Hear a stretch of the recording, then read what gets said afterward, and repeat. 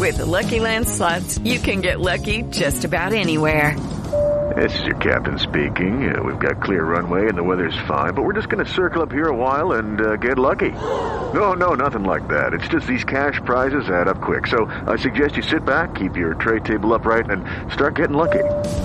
Play for free at LuckyLandSlots.com. Are you feeling lucky? No purchase necessary. Void where prohibited by law. 18+ terms and conditions apply. See website for details. It is Ryan here, and I have a question for you. What do you do when you win? Like, are you a fist pumper, a woohooer, a hand clapper, a high fiver? I kind of like the high five, but if you want to hone in on those winning moves, check out Chumba Casino. At ChumbaCasino.com, choose from hundreds of social casino style games for your chance to redeem serious cash prizes. There are new game releases weekly, plus free daily bonuses. So don't wait. Start having the most fun ever at ChumbaCasino.com. No purchase necessary. VGW Group. Void where prohibited by law. See terms and conditions. 18+. From the Fifth Quarter Studio in Madison, Wisconsin, you're listening to the Coaching Youth Hoops Podcast. They're playing basketball. Here's our hosts, Steve Collins, and Bill Flitter.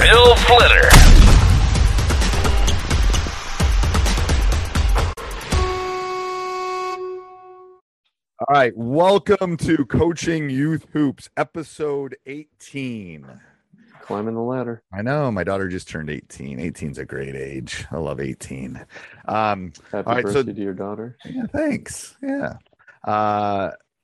We went to Chicago, like I told you. It was a great trip. Maximum learning and practice is today's topic. So what do you mean by this, Coach? I know it was you talked about it a little bit last week. But... Yeah, a little bit. Yeah, exactly. I teased it out there. You know, it's the idea if you have an hour and a half, whatever your practice length is, how do you maximize the time in practice to fit everything in? I mean, you did see my practice plans. They're pretty structured by the minute, right? 5 minutes, 10-minute groups of time, right? But we're moving, right? From drill to drill to drill. And I still feel like I run out of time. Right. I know. I never have enough time in practice ever. Yeah. So how do you maximize that time that you do have, that one, you're not spending 20 minutes on a particular drill and just trying to hammer it and they're not getting it. And, you lost them, 18 minutes ago. But then also structuring it in such a way that they can translate what you just taught them to the game. Right. And there is a methodology about that. And I was thinking about this too. It's like, as a trained educator who teaches kids for the last 20 plus years. Oh my God. 20. I wish it was 20. So I started teaching in 1989. Oh, wow. Okay. Yeah. So I'm getting near the end. 33. The year I graduated high school. Yeah. Graduated high school. That was my wife did too. My wife graduated high school in 89 too. So that's why I'm going to be able to retire before her. But anyway, go ahead. So what were you saying about educator? Go ahead. Well, I was going to say that, you've been doing this for a living. That's why maybe, coaches who are teachers, right, can have a leg up on us, laymen who are just marketers and entrepreneurs, right? So it takes us a little bit longer to figure out how the brain works. How do you maximize your classroom, which is the court? How do you do lesson plans, which is your practice plan, correctly, and keep things moving? Because as you get when the school year starts in the fall, you have that entire school year to meet certain requirements that when they walk out the last day of school, that they're going to be learning X, Y, and Z. Well, from a basketball perspective, that's not how a lot of coaches think. It's like, they're in sixth grade. Sixth graders, by the time they should be at this level, and by the time they leave basketball practice at the end of the season, they should be at this other level, right? So we don't think that way. You should have that, and they don't think that way. Yeah, they don't think about what I love is, and we'll talk. We need to talk about basketball practice plans too, but so I want to dive into that too and how it relates to this. But what I love about it is that when you did your practice plans, you were thinking about, first of all, the coach and all the different types of learners of coaches. Like some coaches want to see videos, some coaches want to see things, some coaches would rather read things. Like I find it as a basketball coach much easier to coach than to teach. They're the same thing, but I'm only dealing with 15. If I only had 15 students all day, right, shit, I'd be the best.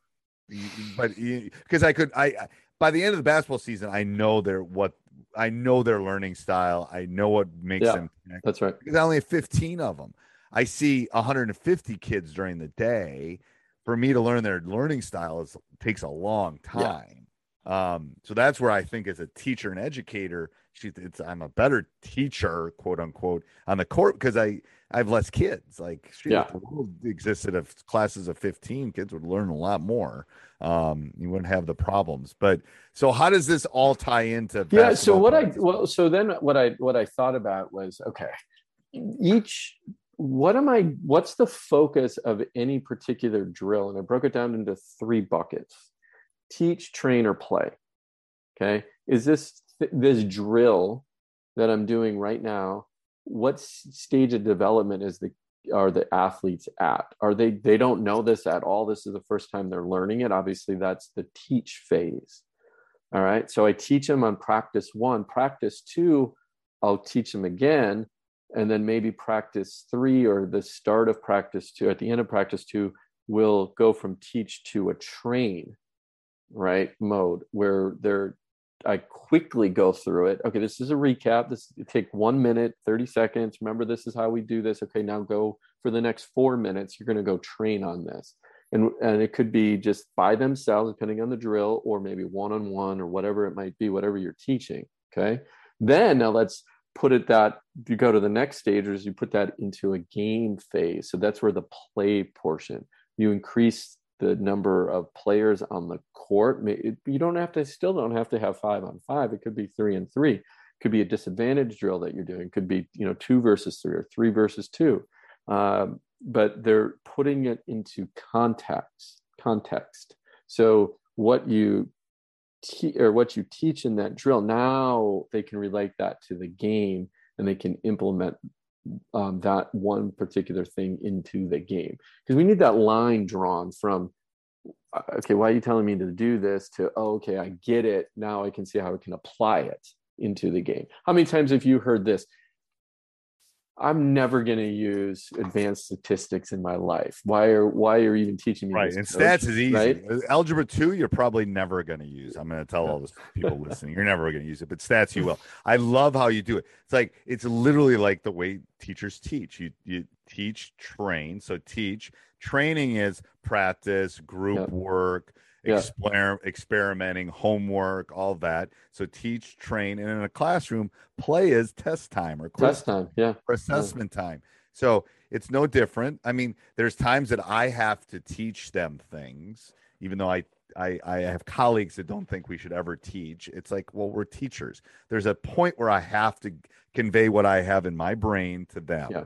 You have to do that. You have to teach them or show them something. Now, can they do some of that learning on their own? And yes, that's where small-sided games come in, and that's where some of those things come in. Absolutely. Right. But sometimes it's good to demonstrate what a 2-footed jump stop should look like, and then letting them do that after that. So there's this whole, we're not going to get in the argument about how practices should be and all this kind of stuff. But there's this whole game-based thing, and then, old school thing. And the perfect mix is like anything in life. It's moderation. And you should have both of them should be mixed together. And that's how I look at the practice plan. And that's how I designed the practice plans at practiceplans.com, is this merge. I love the small-sided game. I get it. I totally do. But then I tried that, and I went, several practices in a season of just doing that. That didn't work. Right. It doesn't just work. Because they don't know how to do it. They don't know how to do certain things yet at the youth level, right? And then I also went, started with, here's a drill. Just go do that drill. We're going to do that for 5 minutes. And that's it. And then now at the end of practice, we'll have a scrimmage, right? And it's like, oh, they're still not getting it. So I married those two together with this teach, train, play idea and concept. So. I think that's awesome. TM, he just trademarked that, so don't steal it. I'm going to talk about it in the 5-minute basketball coaching podcast, though. I'm going to have a 5-minute discussion about teach, train, play, because I love that. But anyway, and you'll hear me on the 5-minute podcast. 5-minute podcast coming soon too. I got. Oh yeah, he hasn't done his homework yet. He's got some homework. No, I got it. I'm doing it today. I told my wife today is podcast day, so I have a bunch to do. Okay. So anything else with this, Coach?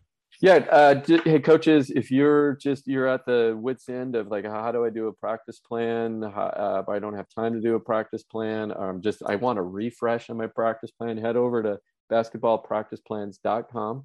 It's a sign up right now. We're only letting a certain amount of people in batches. The 75% is full. Sorry, you missed it last week, but you can still get in, and he's doing a sliding thing. So the sooner you get in, we talked about that just before we jumped on about how that 75% went in 3 milliseconds. So if you still want to get in, it's a possibility. It just won't be that 75% anymore, but there'll be a discount if you go over and jump in. Definitely. Because again, I want to learn from you and I want your feedback. So for that exchange, I'm going to give you a discount so I can make these beautiful. And again, I will say it, we want to be able to affect 1 million lives, youth lives over the course of while we're doing impact. Not like last week where Coach said we want to touch 1 million. No, we don't want to touch them. We want to impact their lives positively, and we need your help, coaches. All right. So until next week, Coach. All right, Coach. Thank you. Yep. Sports Social Podcast Network.